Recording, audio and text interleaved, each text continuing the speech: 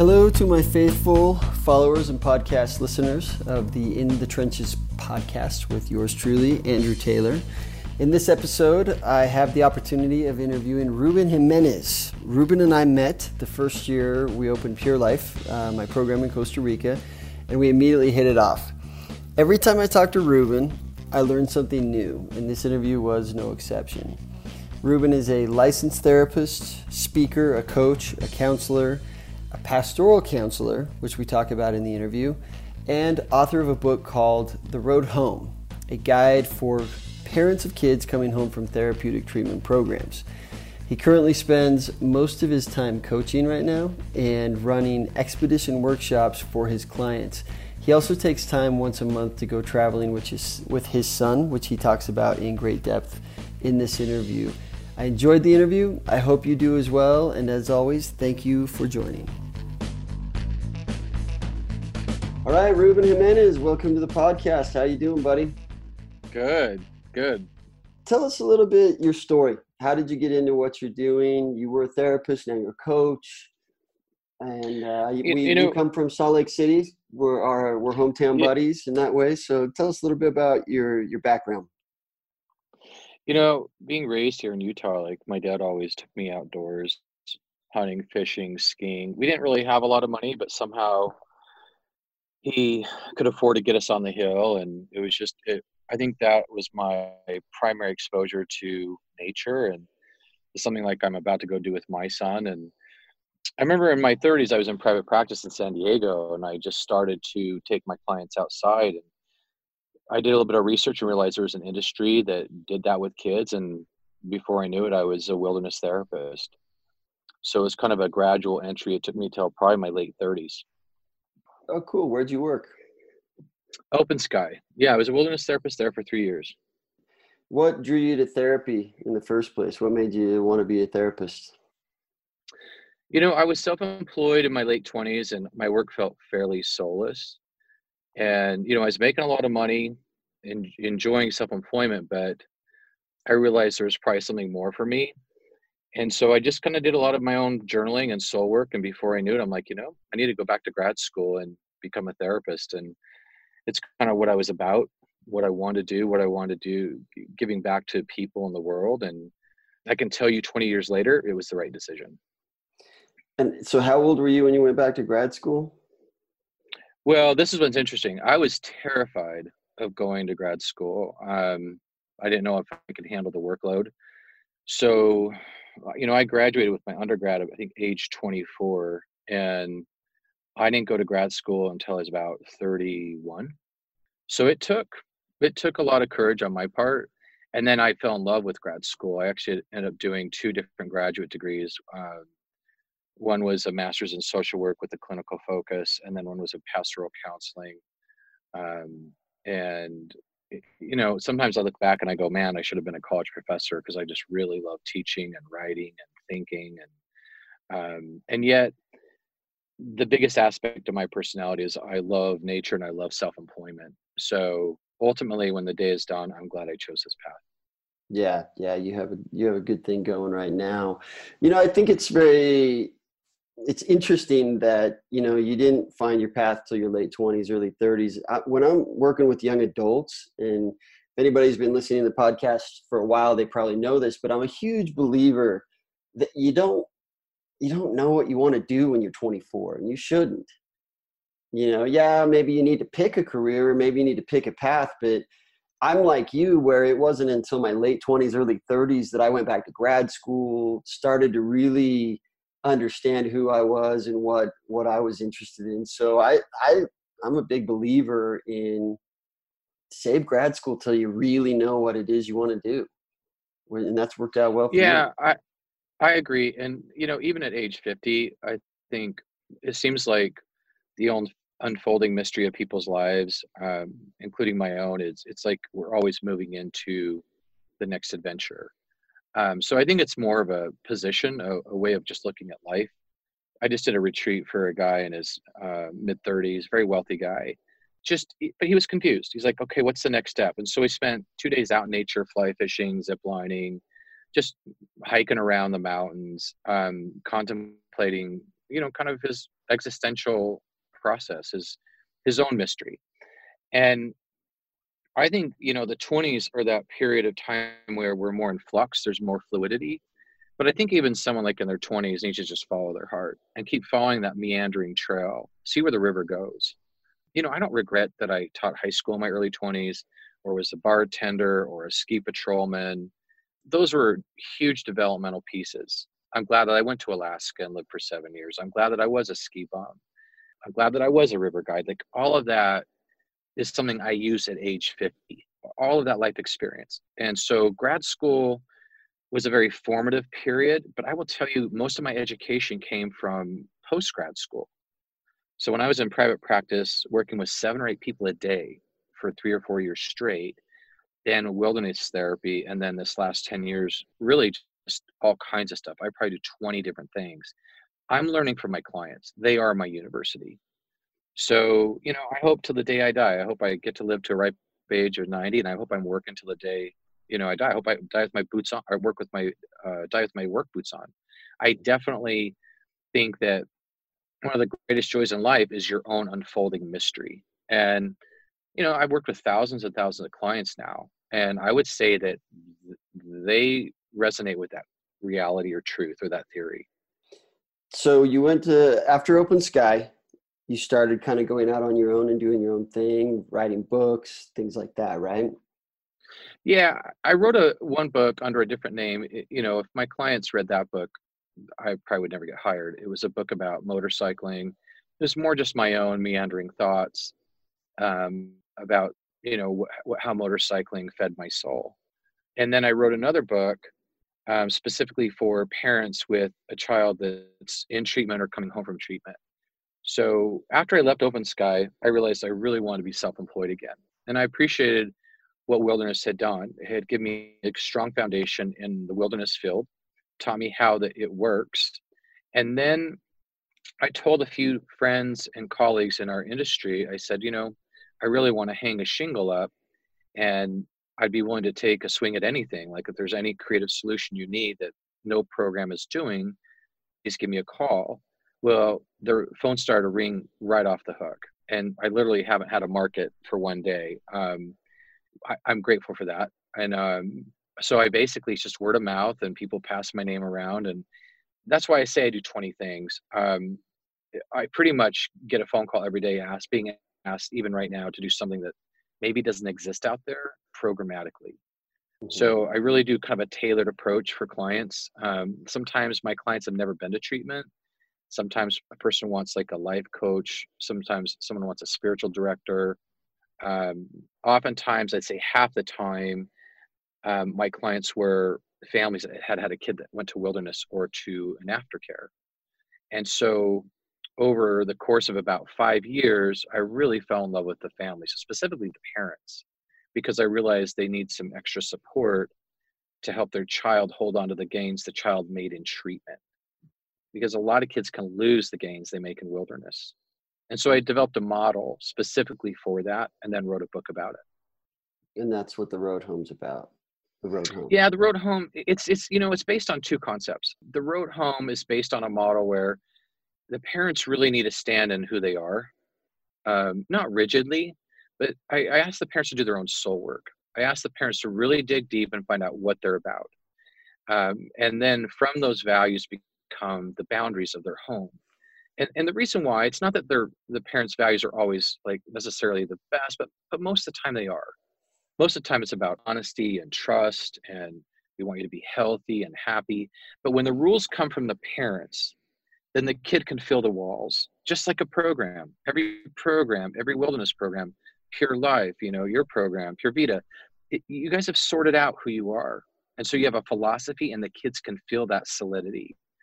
The second aspect of my book and my model is about emotional safety. So I basically teach the parents like motivational interviewing and how to be emotionally safe so their children can be more authentic and themselves and more relaxed. And so when someone's in an emotionally safe environment, they tend to be themselves. And most people are fundamentally healthy at their core, I believe. So between value-based boundaries, emotional safety, which is what we do in treatment, then the kid has their best bet at holding on to the gains they made in treatment. So that's my approach. We all have different approaches, but that's mine. I like it. You probably get this a lot, and I do too. You end up in a social situation and people corner you and ask you, how do I parent in a way so as not to need your services, right? What's your advice to parents out there right now that might have, healthy children and maybe a healthy environment, but to keep it that way, or maybe some families that are struggling with some things? What's your advice to these families? If the families have a relatively healthy process going where there's no need for treatment, the advice I have is stay tuned in to your child. It's based on attachment theory. So it's really about tuning into the human being in front of you. Another word is to stay present, because children are moving targets, and parents know that. They know their child's changing daily, weekly, and sometimes like year to year, they're fundamentally different. When I taught high school, a freshman was completely different than a sophomore, who was completely different than a senior. So it's almost like the parent has to tune in and track the child's inner movements and listen. So that would move to the second point, which is to listen. While you're tuned in, listen to that person. And the third is to be a witness to their life. I think if you're tuned into a human being, whether it's your child or your partner or your best friend, and you're really listening to their story, then you can walk with them through life. And that's often what will stabilize and what we ask for in a healthy relationship. If a child's a little thready and is kind of on the cusp of needing treatment or is in crisis, then I think the parents need to take a strong look at their parenting style. Because, not that the parent's responsible for the child's dysfunction, but if the parent looks strongly at their parenting style and tightens it up a little bit with, kind of more sound boundaries that can't be pushed around, and strong education around how to be emotionally safe for their child, they can often pull their child back from the brink. So a lot of times, I'd say a third of my clients have never had treatment, and I get a family in crisis. Most of the time, we can walk that family back from the brink of the cliff by simply, doing a few things. What keeps parents from being in tune and being present? What are the distractions or things that get in the way of that? That's a really loaded question. I could probably spend an hour on. But in a nutshell, what I think it is we particularly live in a very busy culture. And I think sometimes we all get so busy that we're exhausted. And I'm speaking for myself as well. It takes a really conscientious awareness. I guess that's saying the same thing, but it takes a lot of awareness to not get so quote unquote productive. So we're present for relationship, because I think relationship really saves the day. My model is very relational. I try to get the parents to drop into a relational stance with their child and not be so focused on performance and productivity. And I think that's the big trap of our culture. You look at other cultures that are quote unquote happier. They're not so laser focused on this idea of being productive, going to college, getting A's, and consequently their children are much more resilient and happy. And I think that's the goal. Like, you talk to any parent and they go, I just want my child to be healthy and happy. Well, okay, get them off the hamster wheel. That would really help. And help these children kind of identify who they are and become more authentic. And the child will usually recalibrate into a healthier stance. That being said, there are a few caveats, like, pronounced pot use and addiction to technology that can throw off any family system, no matter how healthy the parents are parenting. Oh man, we could spend 2 hours on that alone, right? Yeah, And absolutely. I have another interview, my last interview with Rachel Herschel. We talked for over an hour about that technology use and how that's influencing the current generations. It's interesting because you see this happening, this pressure cooker, and it's starting in, honestly, kindergarten, right? And it's more prevalent in certain specific communities, but it's this idea of the right the right kindergarten, the right preschool, the right, and it does. It's the American way. It's what we value in America. But I think we're getting a little lost in it. And I agree with you. I think, Yeah. I mean, I love, I think it's such a gift to be born here. And I think every culture has its shadow. Like Sweden has its shadow, Mexico, the United, the shadow is the underbelly. And I think there's great strengths in being in the United States. It's a wonderful country and culture. At the same time, it seems like the shadow or the underbelly is that some of these kids are not so performance and production oriented. And my experience is the kid that goes to wilderness thinks outside the box. And I was one of those kids. Like when I was in third grade, I didn't want to play by all this go, go, go mentality. And I see a lot of the kids, maybe that's why I love working with them, is they're really kind of cool people. They're like, I don't know if I don't know if I fit into this. And I don't think that's necessarily a bad thing.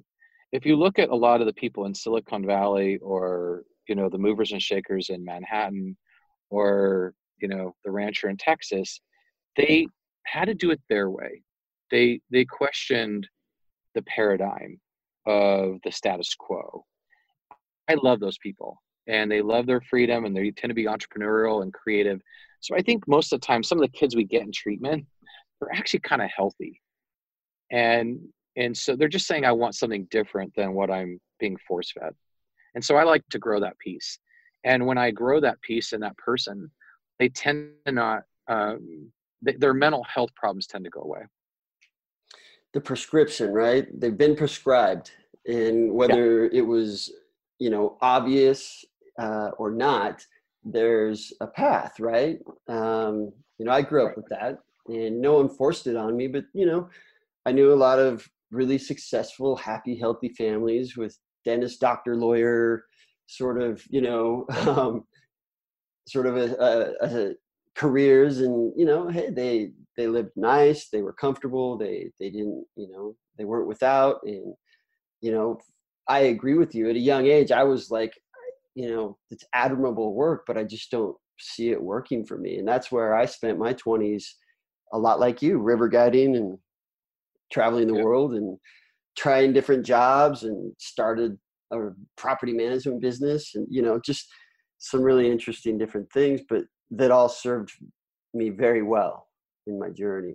So, I was raised, my grandparents were from another country. They're immigrants.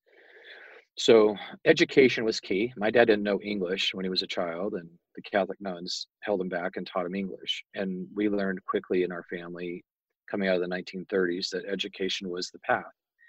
And my two brothers, one became a doctor, one became an engineer. Well, I was supposed to be the lawyer, and my dad pushed me very hard into towards law school.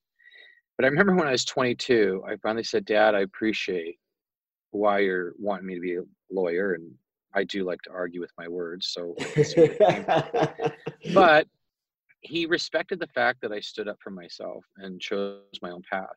I'll tell you, my path has been crooked. I'll tell you, it's been meandering and adventurous and fun.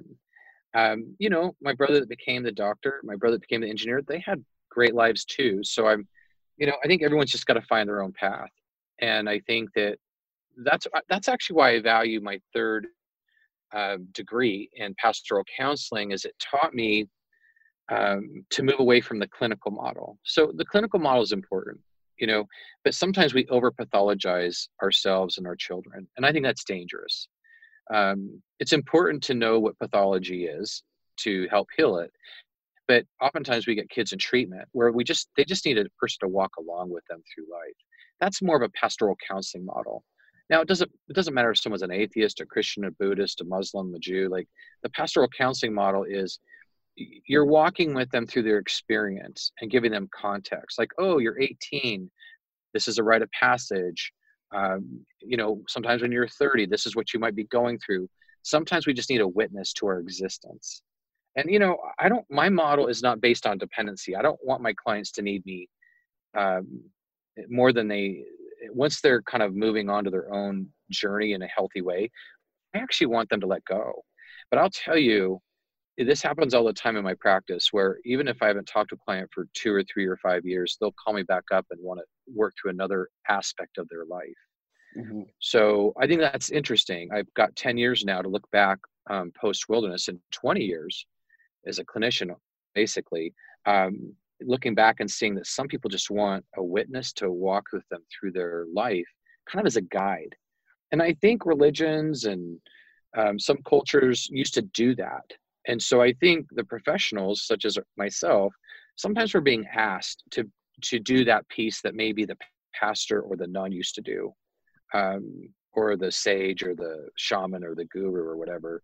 And I certainly don't like the label of like that we're like some type of guru or something. I don't buy into that. I do think that we are an important professional to walk with these clients, more specifically the parents than the kid, because the kid usually gets on with their life. It's the parent that actually gets confused. I mean, think about it for a minute, Andrew. You focus so much in your program on the kid. Of course, you do a parent aspect as well. Mm-hmm. But once that kid gets healthy, which most do in wilderness, most kids self-correct. It's a very effective modality. But what's interesting is once the kid leaves, the person that's terrified and still anxious is the parent. Mm-hmm. So I would suggest it's the parent that needs 2 or 3 months of support after the child's left treatment, because the parent's like, okay, what do I do now? Yeah. That was a meandering answer. No, That's how I roll, baby. I agree. And you've heard this too, I'm sure. And it is, when I get on the phone or, we talk to these families, they say, where's my program?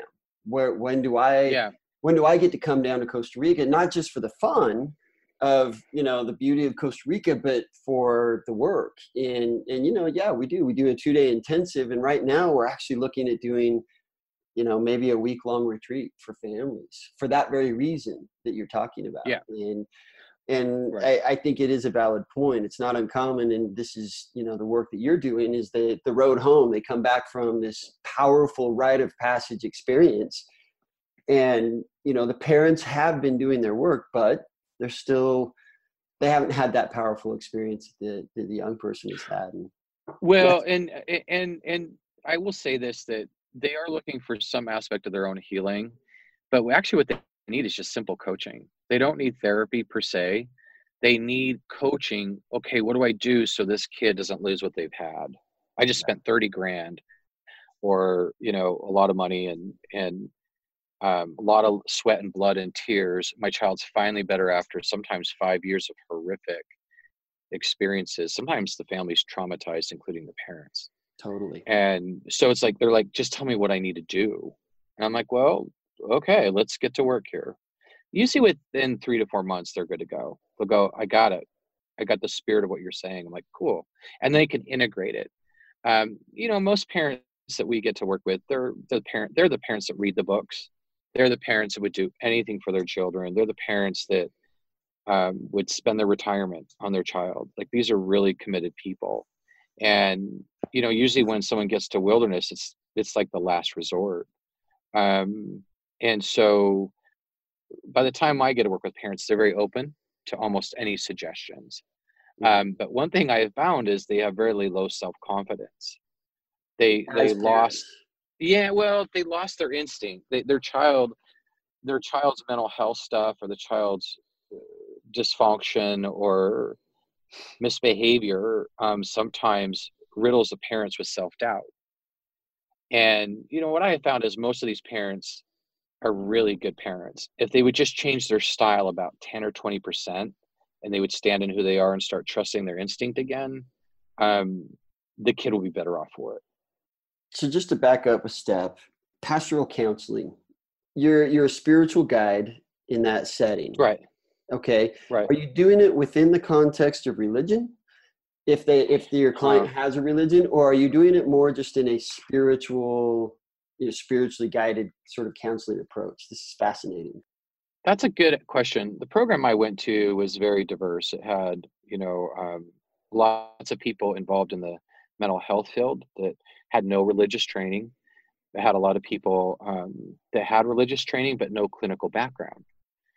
So my program would support clinicians, giving them a sense and education on how faith develops within a tribe or a religion, and it would give someone who's religious clinical training so they knew the difference between kind of a religious experience versus a schizophrenic experience, and they didn't make mistakes. So my training it's diverse. So pastoral counseling basically is steeped in psychology, actually, and anthropology, and it's this idea of learning how one's religion, faith, or spirituality can help or hinder.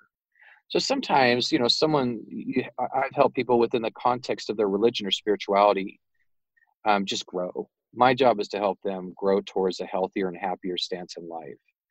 So, sometimes someone's outgrowing something they were raised with religiously as a child. It's a natural part of life if you get to grow old.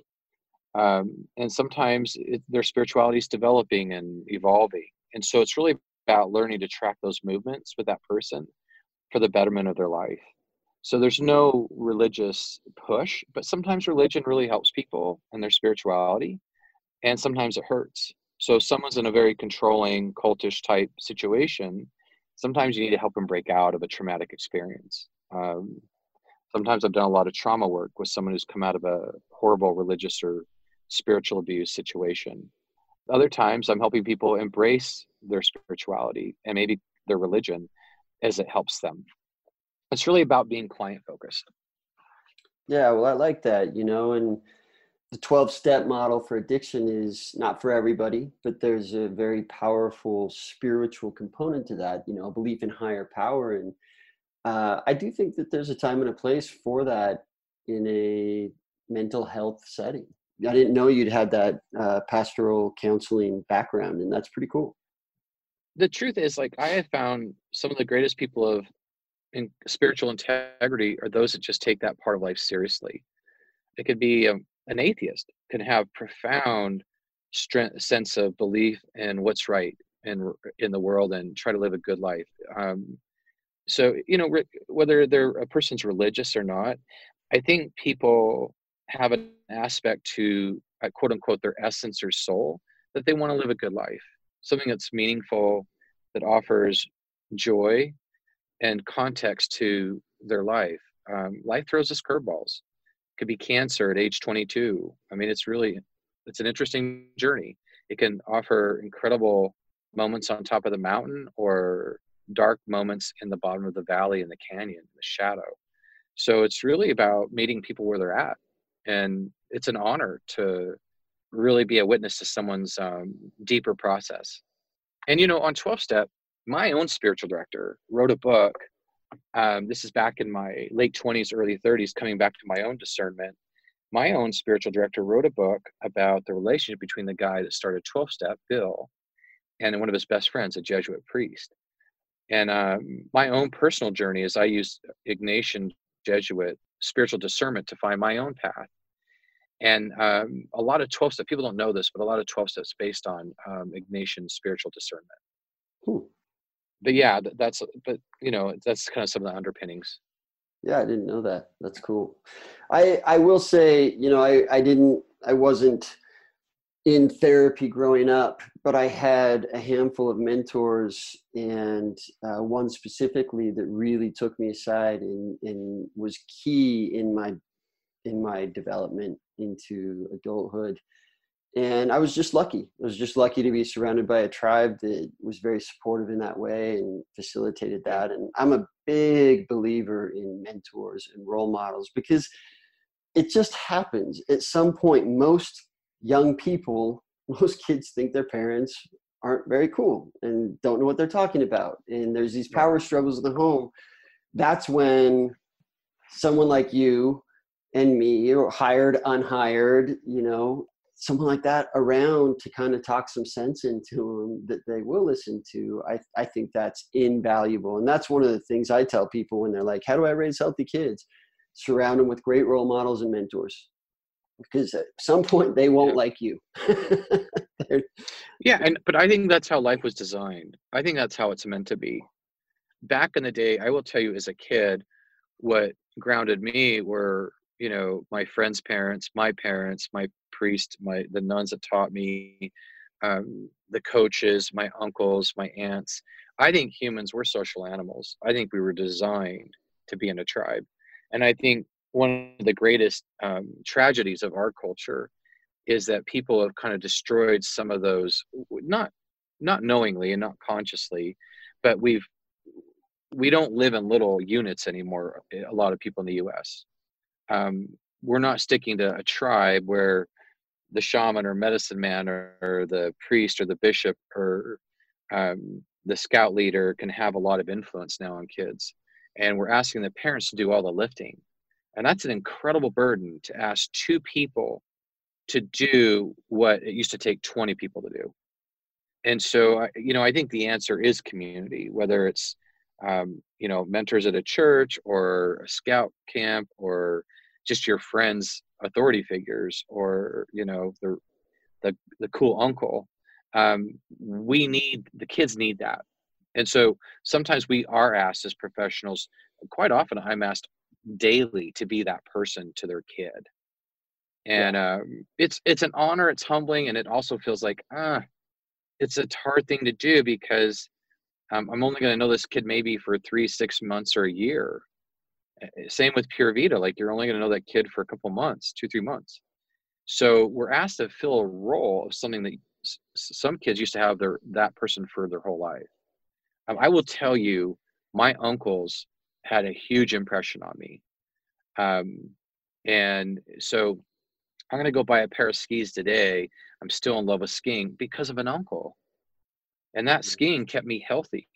So I don't know. I think you're onto something, that we do need the mentors, the role models.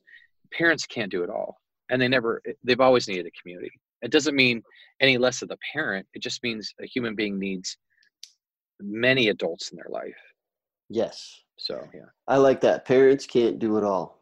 And no, yeah. And we think they do. We think we do. We think we have to do it all. And anyway, let's segue in. That's a good segue into tell us about your son and tell us about what you do and how it's going and your adventures.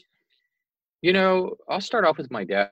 Like, my dad has Alzheimer's right now. I'm going to go up there today to the nursing home and trim his beard and his mustache and shave him and give him a hug. And he won't remember it the next day.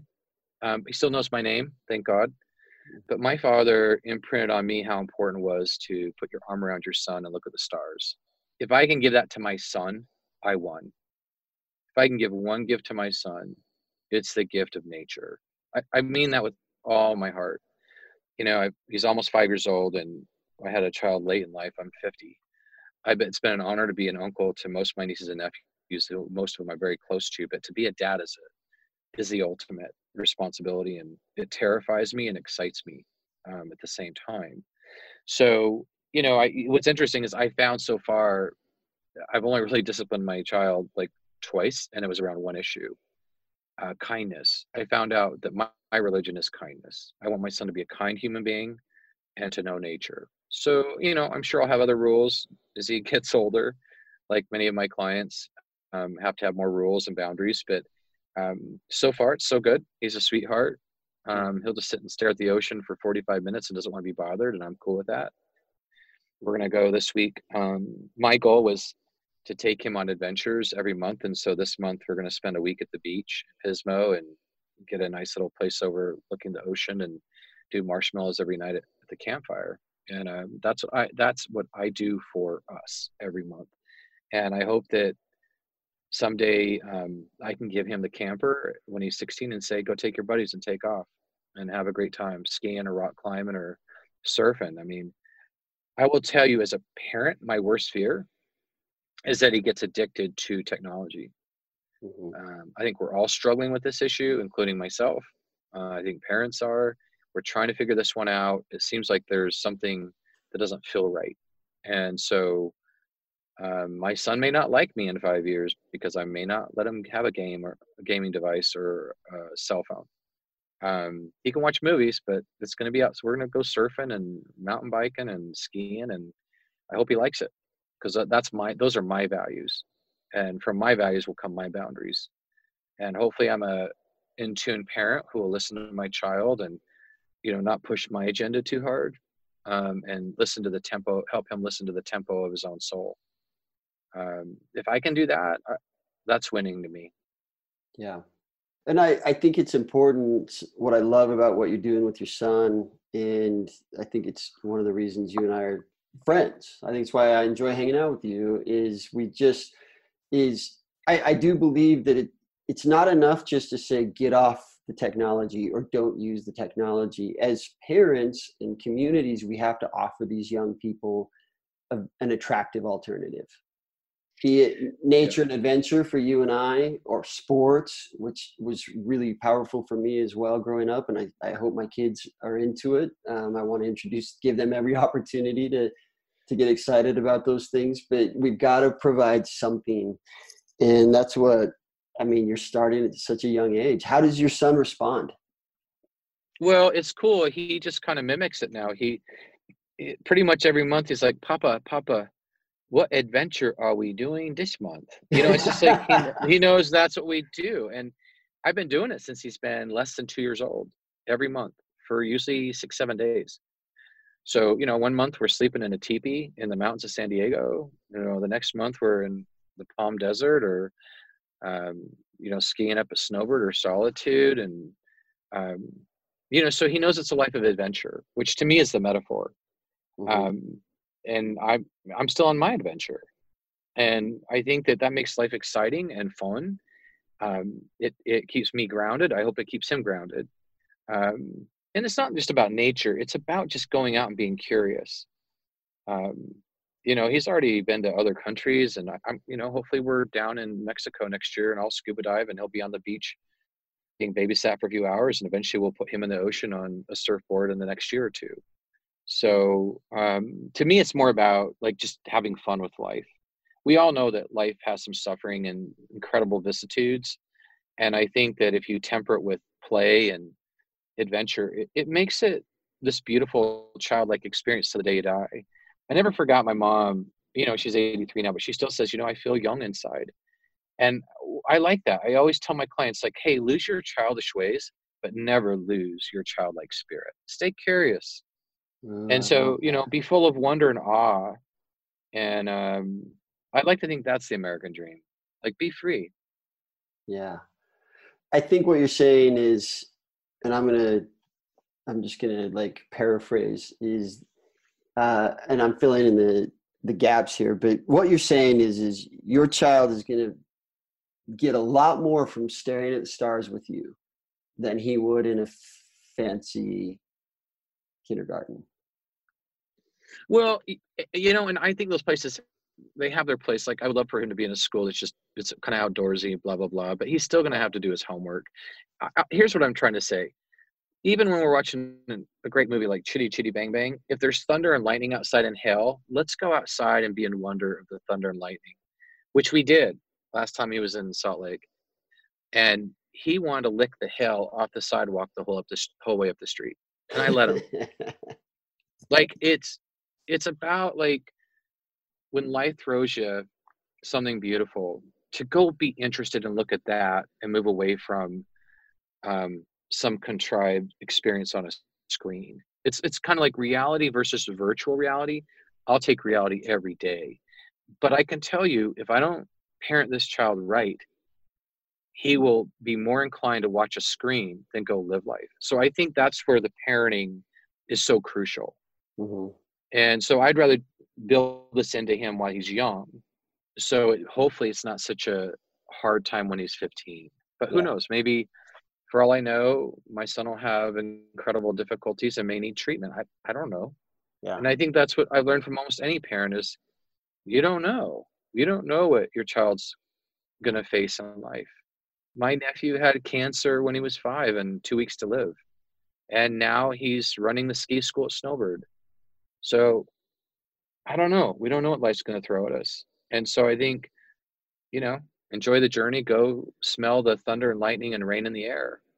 I've seen some of the best parents I know have to check into our program, their children, or programs like ours. And that's one of the myths, right? Is that it's terrible parenting. And sometimes it is. Sometimes terrible parenting plays a part, but not often. It's more the exception than the rule.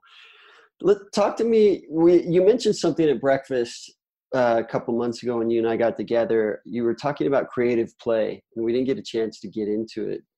What is that in your opinion? And tell me a little bit more about it. I still am a nerd. I love to read and research pretty much every day. And the more I research, it seems like the more resilient and happier cultures, whether it's Costa Rica or Norway, like the Dutch and the Danish, for example, there's big believers in creative play. So a lot of downtime that's not structured. So they're not taking their kids and going to gymnastics, then baseball, then school, then study, then karate. What they're doing is they build in a lot of downtime. And what happens, research is showing that that's one of the greatest indicators of how to be a resilient and happy adult. So, if you put it, like when I put my child out to pasture, if you will, like, sure, I can buy him a $40 toy. Guess what? He plays with it for 5 minutes. I put him in a field of dirt, literally, and he plays for 3 hours with a rock and a stick. That's creative play. Like, Papa, I'm like, what are you doing? He's like, well, this stick, it's a sword. And, he's got this whole story going. Mm-hmm. That's creative play. Well, that's what adults do. Everyday life throws us problems, and we have to be creative. I have observed that in my clients, the ones in the States that had to go to the next thing, very programmatic childhood and adolescence, go, productive. Those kids tend to implode when they become 22. Nervous breakdowns, suicidality, profound addiction. Not all kids, but I'm saying in general, a lot of kids that are kind of on that hamster wheel or treadmill often don't do adulthood well. They're looking for the next prescription. And they often say, someone just tell me what to do, instead of solving their own problems. And the research that I've read anyway has suggested that the more creative play a child has in their life, a lot of downtime, where they just get to play and be bored and create something new, in a relaxed feel about it. When they're adults, they actually solve their own problems creatively. So I think there's a corollary there. And so I try to incorporate that into my work with my clients, actually. Is there a book on this that you recommend? There is a book called The Danish Book of Parenting that I found interesting. And there's another book about like how the Dutch create happy kids. I think it's actually something like that title. But I think if you just Google the happiest countries and comma children, you'll come up with probably 20 books. Actually, Costa Rica, where your program's at, is one of the happier cultures in the world. Mm-hmm. I just, spent a weekend with doing a retreat for a guy in his 30s. And he commented to me how he just loves going to Costa Rica, how it just makes him happy and relaxed. And so I think some cultures have figured out some aspects of how a human best functions and is happier. And I think we'd be smart as scientists to observe that and learn and try to incorporate that into our life, no matter what country we live into. It's been one of the fascinating parts of starting a program in Costa Rica and bringing North Americans to this happy country. And Costa Ricans, as you know, are amazing people. And it's just been fun to kind of watch these two cultures sort of come together and support each other. And see Costa Ricans really striving to understand the North American experience. I've had staff come up to me and be like, what? Talk to me about like university, Right. Why is it such a big deal, the university they get into? In all of Costa Rica, there's like 3 universities and, Right. 2 are public, 1's private, I think. It's just, and university is really cheap. It's easy to get into. It's a very different experience. And so they see all our young adults getting like stressed out and about going back to their school or to the other school or getting into the school they want. And it's just fascinating because the Costa Ricans in some ways are kind of not in a condescending way or even a self-righteous way, in a curious way. They're just kind of stepping back and being like, why is this stressful for them? I don't get it. And I could talk about that same thing in 3 or 4 or 5 different topics. I love that my staff are striving to understand the culture better. But it's just fascinating for me to step back because I now understand Costa Rican culture so well. And I also understand my culture, because it's where I come from and how the two clash. And honestly, I don't think it's a coincidence that I've been very drawn to Costa Rica for personal and spiritual reasons. Yeah. Kind of how you were talking about that. I love North America. I love our culture here, the good and the bad. And I love Costa Rican culture, the good and the bad. Right. But it's done a lot for me in terms of teaching me to broaden myself. And it doesn't have to be coming full circle in our conversation, this template and prescription of graduate, job, career, house, the whole thing. And anyway. But to add to that, what I'm listening to you talk, where my mind goes is to probably one of the most important things I've noticed in almost 20 years of this work. Stress is what really compromises people. So I think there's healthy stress. Like, I think we all need a mountain to climb and a challenge to, make life really wonderful and interesting. That's a healthy stress. But what I've observed is a lot of these kids specifically that we see in treatment are these really sensitive souls consistently. They're kind of the intuitive thinking philosophical birds. A lot of these kids, not all, but quite a few of them, they're kind of contemplative, and stress of our culture seems to be breaking them. And so when I go to Costa Rica or I go to Sweden or Holland or Mexico, and I look at other cultures, I notice that cultures that have less stress, and it could be even a different state in our country that has less stress. I think sometimes these kids just do better in that environment. Like I see a lot of our clients, they go, I don't think I want to live in that city I grew up in. I think I want to move to a small town in Colorado and just live a more relaxed life. So I think stress is what we're kind of talking about. Some cultures are kind of less stressful, and some households are less stressful. I would like to think that the model I created is creating a less stressful environment for the child and the parents. And then I get out of the way and they get on with their life. I like that. What do you love about your job? I love every day that I wake up and want to go to work. And when I was in my late 20s, I didn't want to. And I actually love the fact that every hour I'm challenged. I'm challenged right now. I'm using all of my skill sets and thoughts right now as we speak. And I like that my clients require that of me every hour. I am never bored. It's always a joy. Even on my worst day, I'm happy. So I love that I followed my own path, that I did what my mother taught me to do, which is follow my heart. And I did what my father taught me to do, which is go for it. I feel lucky. Is my life full of interesting things and hardness and vicissitudes and ups and downs and canyons and shadowy valleys? Hell yeah. It's also full of mountaintops. So I feel like I'm living a full life, and that's what I wanted. That's why I like hanging out with you, Ruben. I can feel it when I'm around you, and that's why I like spending time with you, man. You can definitely feel that when you're around you, and that's why I wanted to interview you, man. Where can people find you? Thank you. Probably the best way is just rubenjimenez.com. It's RubenJimenez.com, or just Google the Road Home, theroadhomegroup.com. And you're available for coaching, retreats. Yeah, I do a lot of retreats, coaching for families before and after treatment.